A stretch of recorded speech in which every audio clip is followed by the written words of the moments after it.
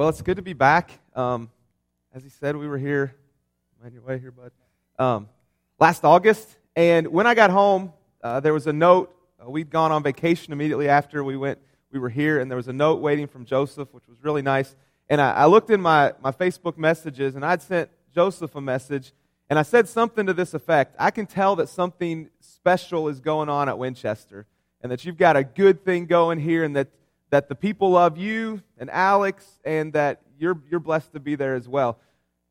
I visit some places throughout the year, and you don't always get the sense that things are going well in every church. But I got that sense last year, and so I'm really thankful to be back again. I don't always bring my family with me when we get to do stuff like this, just because it's more difficult, and you never know what you're getting into. But this was one of those situations when, I guess a couple months ago, Charla said, "Hey, you're going to be at Winchester. Why don't we all go?" So this is one of those places, I don't know why. We didn't even talk about why. We were just like, yeah, let's take the whole family. In fact, we got to come up yesterday afternoon. We spent the afternoon at Tim's Ford at the park, hiking around, which was beautiful and a lot of fun. We really enjoyed that. So it's just great to be here. We're honored to be a part of this day. I'm also very proud that you guys are supporting Mitchell and Rachel in Cusco, Peru. That was home for us for several years before we had to come back to the States. Talked a little bit about that last year. And I'm just so proud that they are now there. Of course, Mitchell went through a pretty rough time, first week or two that he was there, but we're glad that he's doing good. So it's great to be here. Great to see all of you, and thankful for this opportunity. About 2 years ago, I think it was, maybe nearly 3 now, I got a call from the president's office at Freed-Hardeman. Now, I'd only been there, I guess by that point in time, maybe 2.5 years. And you don't ever want to get a call from the president's office that says, we need you to come to the president's office. It's like getting called to the principal's office. But I went to the principal's office, and it turned out he had this thing that he wanted me to do. It was another opportunity. In addition to my teaching responsibilities, he wanted me to take on an extra responsibility that was fairly significant. As an early professor, he was sure to pitch that the pay raise would be helpful, and there were things about it that were several good things about it. He said, pray about it for a couple weeks, and then we'll talk about it and see if you want to do it. So my wife and I, we prayed about it. We talked about it. We prayed some more about it. We made pros and cons lists, and we prayed some more, and we ultimately came to the conclusion that this was something that God wanted us to do, that perhaps it was God's will that we do this thing that He wanted us to do, that the president wanted us to do, that this was an opportunity from God. So we came to that conclusion, but we thought, we really ought to talk to some people that we trust in our lives and see what they think, see if they think this is a good idea as well. Now, we'd pretty much made up our minds, and we just expected all of these other people to confirm what we had decided. So over the course of a weekend, we talked to 5 different groups of people. I guess there were 3 or 4 individuals and a couple of groups, including my parents and the elders where I preach, and then 3 or 4 other trusted people in our lives. And every single one of those people or groups of people said, we don't think it's a good idea. We think you'd be fine, you'd be good, but at this phase in your life with the other things that you've going on, we don't think this is a good idea. Now that was really confusing for us, because we thought we had determined that this was God's will for our lives. And then we go talk to all of these trusted advisors in our lives, and they say, actually, we don't think it's God's will for your life.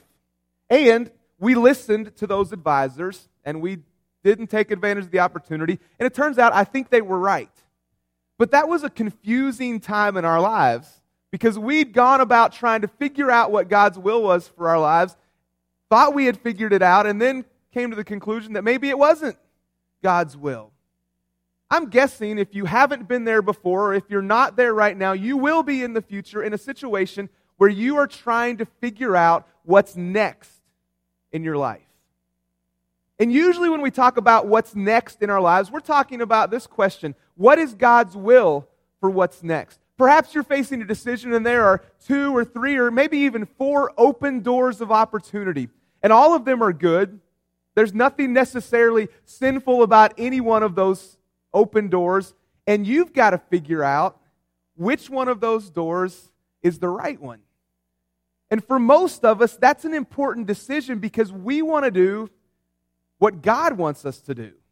We want to choose the path or the door that perhaps God has already chosen for us. We don't want to choose the wrong direction.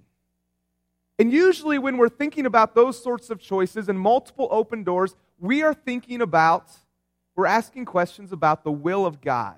Now, when we think about the will of God, let me kind of introduce you to this whole subject and concept this morning as we think about it the rest of the day.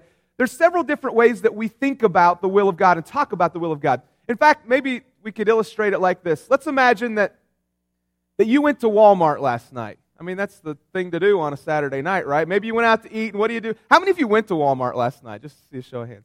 See, it's the thing to do, right? So you went out to eat, maybe you went to Walmart, and let's just say that a couple of you saw each other at Walmart, and you said to each other, hey, we'll see you tomorrow. And the other person responded, Lord willing.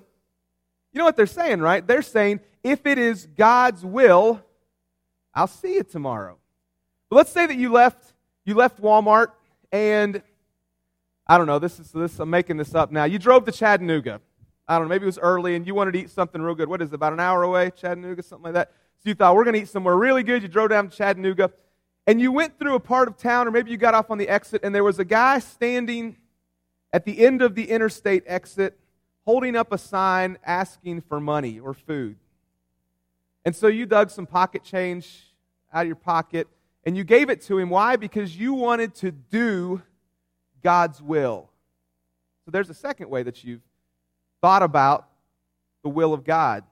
But as you drove away onto the restaurant, your mind started going in different directions, and you thought, what if I'm supposed to spend my life dedicated to helping people in those sorts of situations? What if my life's ministry is to be towards homeless people? Could that be God's will for my life? And in one evening, in our little scenario there, you've thought about the will of God in 3 different ways. In fact, let me throw those 3 different ways onto the screen. First, we sometimes talk about God's will of decree. When we talk about God's will of decree, this is what's going to happen and what God is going to do regardless.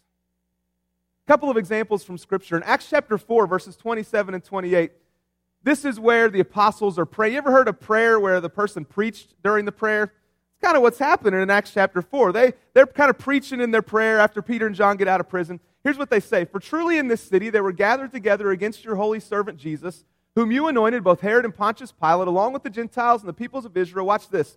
To do whatever your hand and your plan had predestined to take place. So the apostles believed that what happened in Jerusalem surrounding the death and burial, the crucifixion of Jesus, they believed it was a part of the plan, the sovereign plan of God.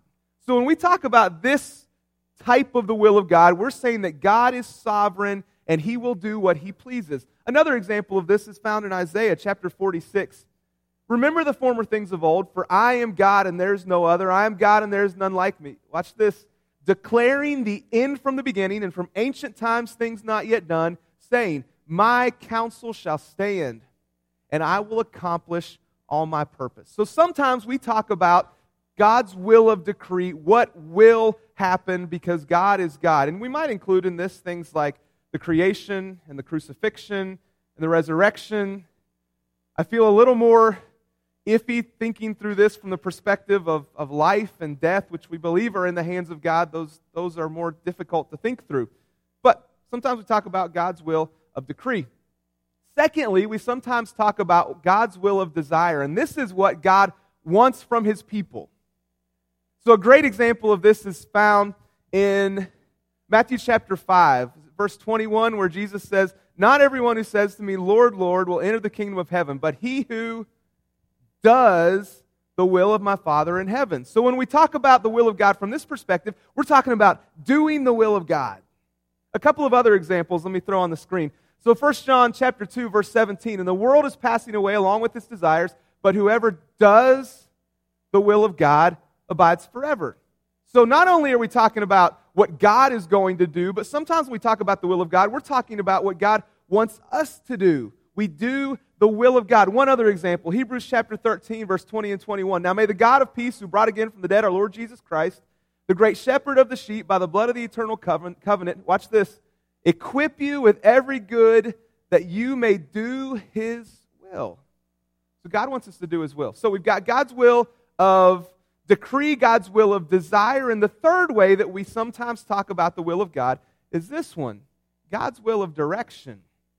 And when we talk about God's will of direction, we're asking the question, what is God's plan for my life? What is God's plan for what's next in my life? Now, this is the one that I think is probably the most relevant, and especially relevant for everybody, but maybe for some of our younger folks. I think the teens are back there on the back row together. You start thinking about this right now because you're thinking about what is God's will for after high school, right? Some of you are thinking, what am I supposed to do for college? And then, I don't know if we have any college students, if there are any college students in town right now, but if you're in college, and that's who I work with on a regular basis, they're asking serious questions about what's next in their lives. They're trying to figure out, hey, what should my career be? What should my major be? And then what should my career be? Perhaps there's some people here who are in the dating stage of their life right now, and you're thinking, asking questions like, is this person God's will for the rest of my life? I hope if you are dating, you feel awkward right now because I even brought it up. But some of you are feeling that right now. And then as you get beyond those stages, maybe some of you are in a stage of life right now where you're thinking about a job change or maybe even a career change, and you're wrestling with that and you're thinking, is it God's will that I stay in the job that I'm in right now or take this job? Or some of you are thinking, well, at what point is it God's will that we have kids? Or another kid? Or another kid? And then, as life goes on, you think about things like, well, what's God's will for retirement? What am I supposed to do when the kids are gone, when we're in an empty nest situation of life? So over and over and over again throughout life, we're faced with these decisions, and we're asking, what is God's plan for my life, or what is God's will for what's next in my life? Now, I may have just completely stressed some of you out by even bringing some of this up because you're facing these decisions, and it can be really stressful because you want to do what's right. And I think our motives for thinking through this question, what's God's will for my life, they're usually pretty good. And we get to the point sometimes, I think we can get rather obsessive about it. We think, okay, what am I supposed to do? What is God's will? And I think there's a couple reasons that we can become a little bit obsessive about this. The first one is, it's a good motive. We want to do what God wants us to do. If it's the case that God has a plan for my life or a specific will for my life, I want to choose what He wants me to do. If God wants me to live in Winchester, well then I want to live in Winchester. If God wants me to live in Nashville instead of Chattanooga, well, I don't want to end up in the wrong place where God doesn't want me. If God wants me to marry this person instead of the person that I'm with, well, I don't want to stay in this relationship and end up with somebody that God doesn't want me with. If it's God's will for my life that I take this other job, well, I don't want to stay in the job that I'm in. Sometimes we get rather obsessive about figuring out God's will because we want to do what God wants us to do. Now, the second reason that I think sometimes people get a little obsessive about figuring out God's will is because they are timid and indecisive. You ever known a non-committal person? You ever dated, back in your dating days for some of you, ever dated a person who was non-committal? And maybe that's why you didn't end up with them, because they just couldn't make up their mind. You ever talk to somebody like this who they've got a decision to make about what's coming up next, and so you say, hey, how's that going? What are you thinking about doing? And they say something like, well, I'm trying to figure out God's will. And the really spiritual word is trying to discern God's will on this one. So you say, okay, I'll be praying for you. So you come back a couple months later, you say, hey, how'd it go? What decisions did you make? And they say, well, I'm still praying about it. I'm still trying to discern God's will. And it sounds really spiritual, But I think there are some people who just keep thinking through that because they don't want to make a decision. And some people, they want to know exactly what's going to happen before they make a decision. Now, let me give you a preview of the rest of the day. God is not likely to tell you exactly what path you're supposed to take. And He is likely not going to tell you what's going to happen if you take whatever path it is that you're going to take. But we want that, and some people expect that, and they end up really disappointed and frustrated when God doesn't give them that information that they're expecting, and so they don't ever make a decision. When I think about people who work like that and function like that, I think about Esther. Turn your Bibles to Esther chapter 4 for just a minute. While you're turning there, you know how when you go on a trip, you always forget something? Right? I mean, it's just going to be something. And you usually hope it's like toothpaste or something you can stop at a convenience store and buy. But it's never that. It's always something really, well, I forgot my Bible this weekend. Yeah, how about that? I'm supposed to come preach somewhere and I forget my Bible. I have my iPad, and I usually don't use my iPad Bible to preach from. Nonetheless, here we go. At least I have this. So Esther chapter 4. Now, you remember the story. Esther wins a beauty contest, ends up, in a sense, in the king's harem, one of his wives. And her cousin Mordecai finds out that Haman, one of the king's advisors, has hatched this plan to extinguish the Jews, to kill all the Jews. And so he sends word to Esther and says, listen, you got to do something about this. You are in a position to save your people. And she sends word back and says, I don't think so. If I go to the king uninvited, well, he could have me killed, so I'm not going to do that. And so Mordecai sends word again. And here's what he says. This is chapter 4 of Esther, verse 12. And they told Mordecai what Esther had said. Then Mordecai told them to reply to Esther, do not think to yourself that in the king's palace you will escape any more than all the other Jews. For if you keep silent at this time, relief and deliverance will rise for the Jews from another place. But you and your father's house will perish. So if you don't do something about this, you're going to die too, Mordecai says. And who knows whether you have not come to the kingdom for such a time as this. Now that's kind of one of those verses where like, ooh, there's the will of God. Maybe Mordecai's saying, maybe it was God's will that you came into this position at this time. Here's Esther's response, verse 15. Then Esther told them to reply to Mordecai, go, gather all the Jews to be found in Susa and hold a fast on my behalf. And do not eat or drink for 3 days, night or day. I and my young women will also fast as you do. Then I will go to the king, though it is against the law, and if I perish, I perish. You know what Esther does not do here? She does not say, hey, give me a couple weeks. I'm going to pray about it and try to figure out God's will on this one.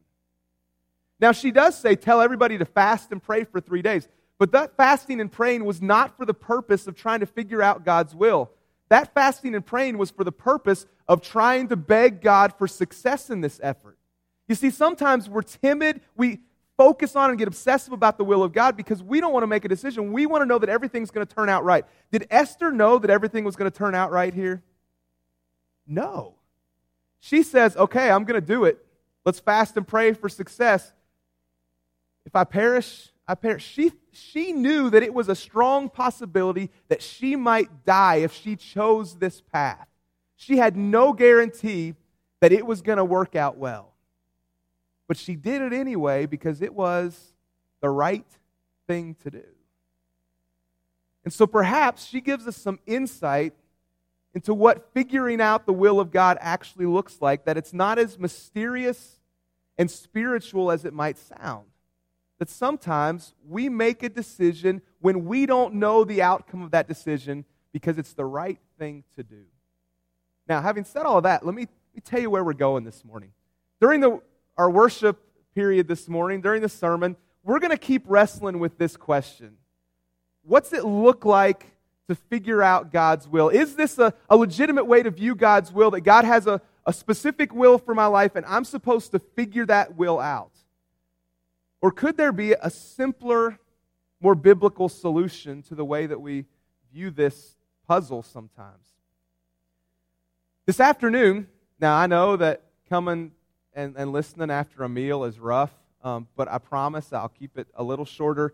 If you ever wonder if your preacher has your back, he does, because he reminded me this morning, hey, that after lunch thing, to a little bit shorter. So he's got your back, and I understand that. So a little bit shorter. Here's what we'll do this afternoon. We're going to ask the question, how does God guide us in these the decisions that we have to make? And that's going to kind of add on to what we talk about this morning.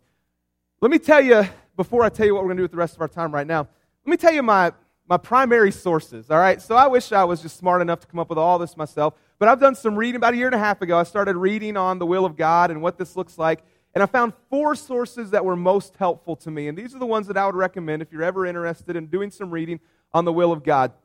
Weatherhead's Will of God, there's the little thing, helpful.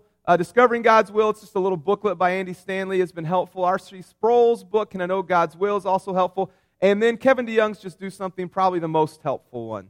In fact, I would say that he has influenced my thinking on what I'm going to say today more than any of these other books. So that's just kind of give you some credit. I want to give some credit to where credit is due, as to where some of my sources for what has helped my thinking the most on some of this today. But here's what I want to think through for the next 15 minutes or so that we have.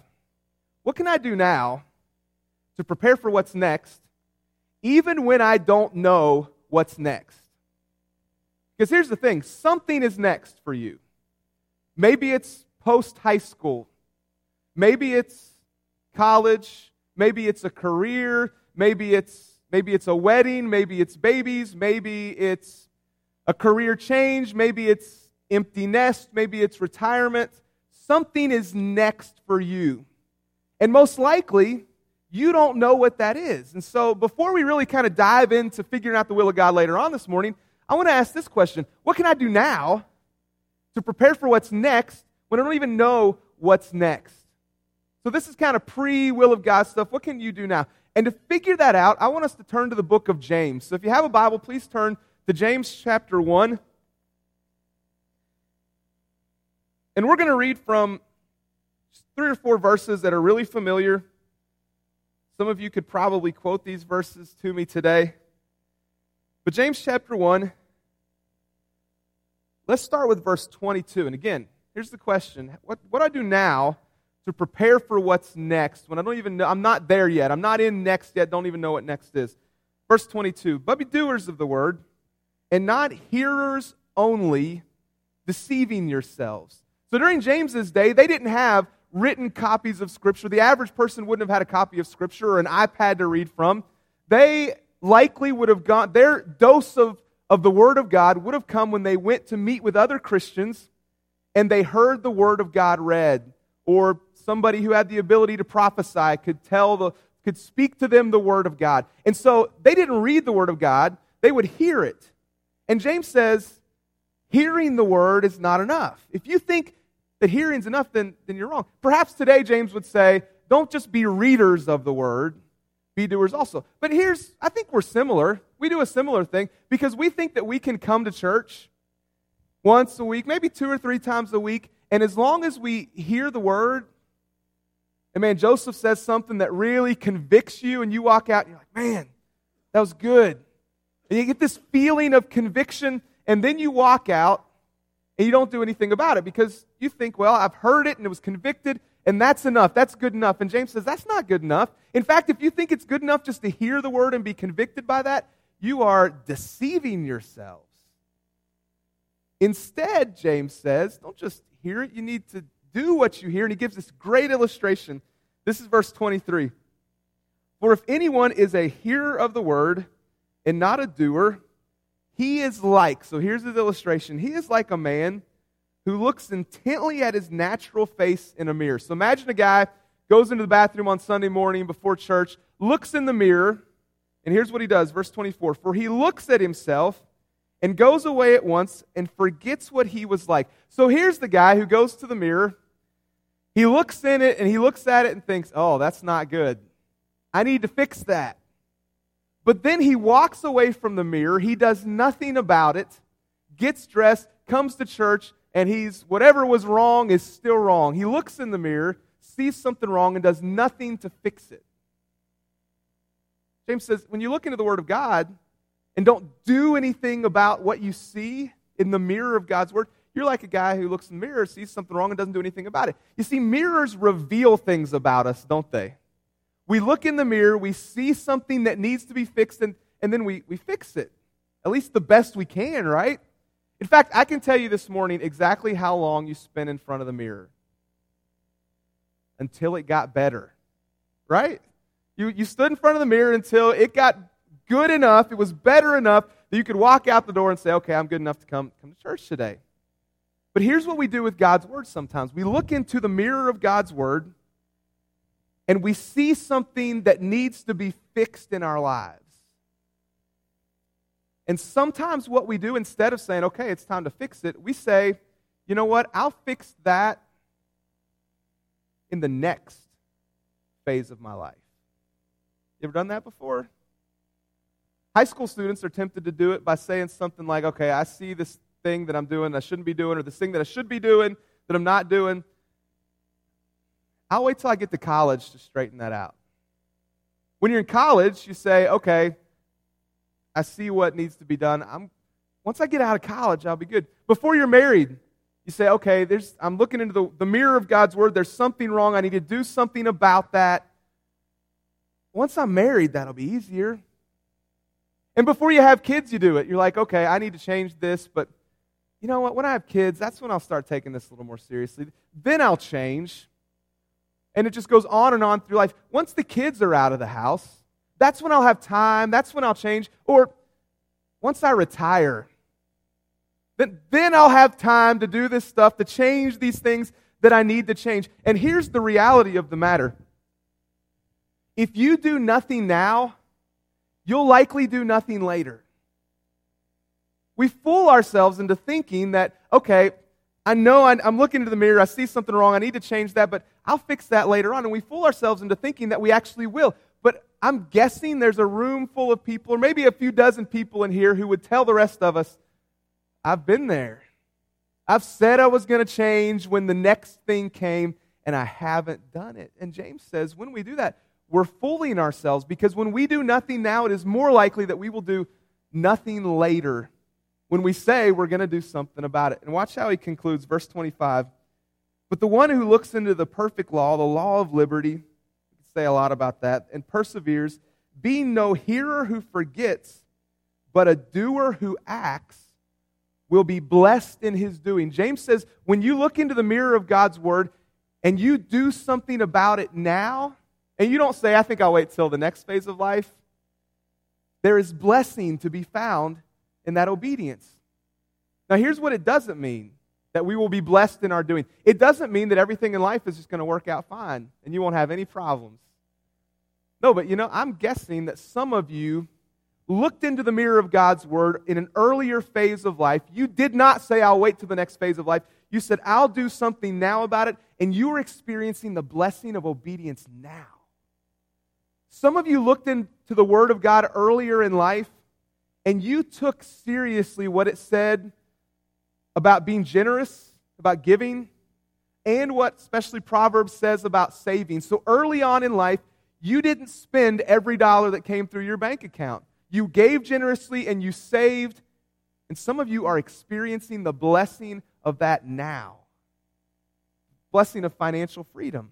Some of you in an earlier phase of life held some bitterness in your hearts, maybe towards someone else, and you looked into the Word of God and you saw what it said about forgiveness, and you thought, I'm not going to wait till later. I'm going to learn to forgive now.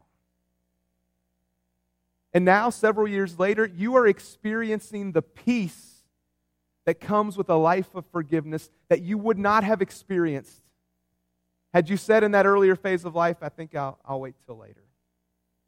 So here's my point. What can you do now to prepare for what's next when you don't even know we haven't even talked about what it looks like to figure out what God's will for our lives is.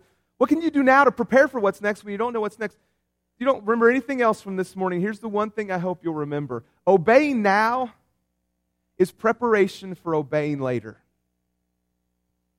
Obeying now is preparation for obeying later. Our tendency is to say, I think I'll just wait till the next phase of life, because it'll be easier then. But as we've said, when you think, well, I'll do it later, I'll obey it later, it often never happens. And again, there are probably dozens of people in this room right now who are you would gladly volunteer this information to people who are younger than you and say, listen, if you think that you're going to do it later, that's not always the case.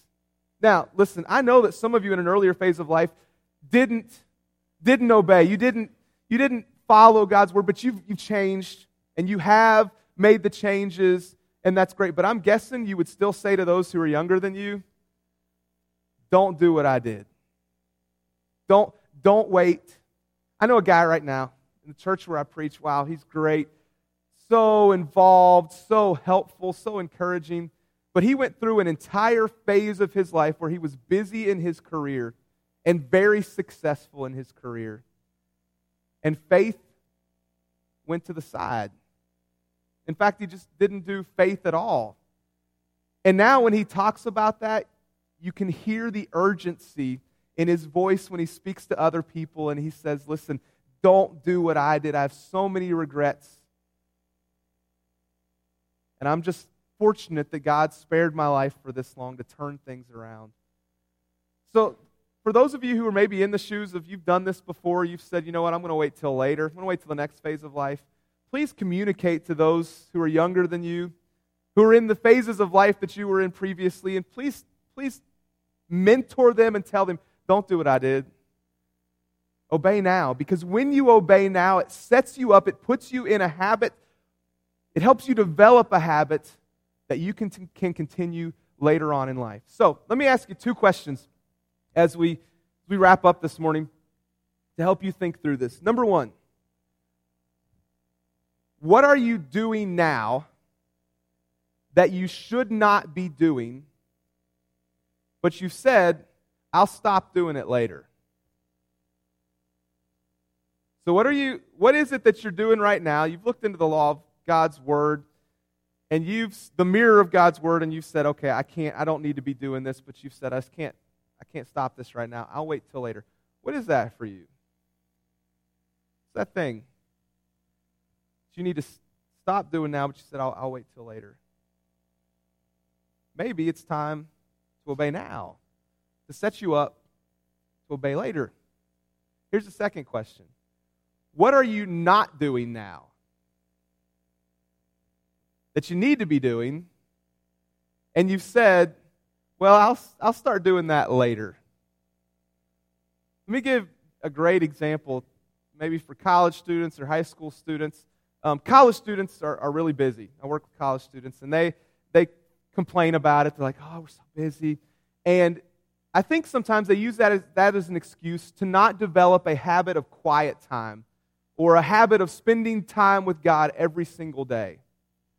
You ever been there before where you're like, I really need to be spending time every day in prayer and some time in the Word, but I'm so busy right now, I'll wait till later. I'll wait till the next phase of life.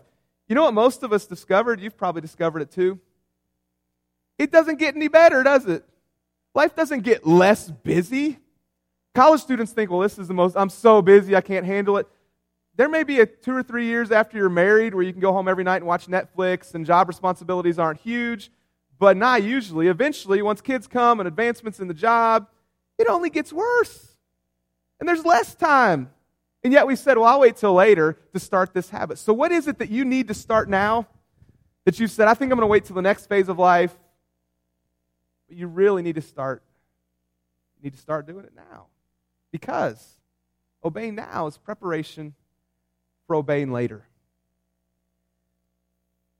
In our house, we're pretty big fans of Moana, right? It's a big thing. If you got some of you are like, what? Who's this Mona girl? Moana, pretty big movie, latest Disney princess. Again, we could sing all the songs, all that kind of stuff. If there's any kids in here, they would be singing the songs. So here's the gist of the movie. There's this girl named Moana who is the daughter of the chief of this Polynesian tribe on an island. And she's going to be the next chief of her people, and she has big dreams. In fact, she has this song, I hope it gets stuck in your head, How Far I'll Go, because she's thinking, okay, this is how far I'll go. But her people have said, her dad and the other people in her tribe, no, you need to stay, here's another song, right where you are. Just stay where you are.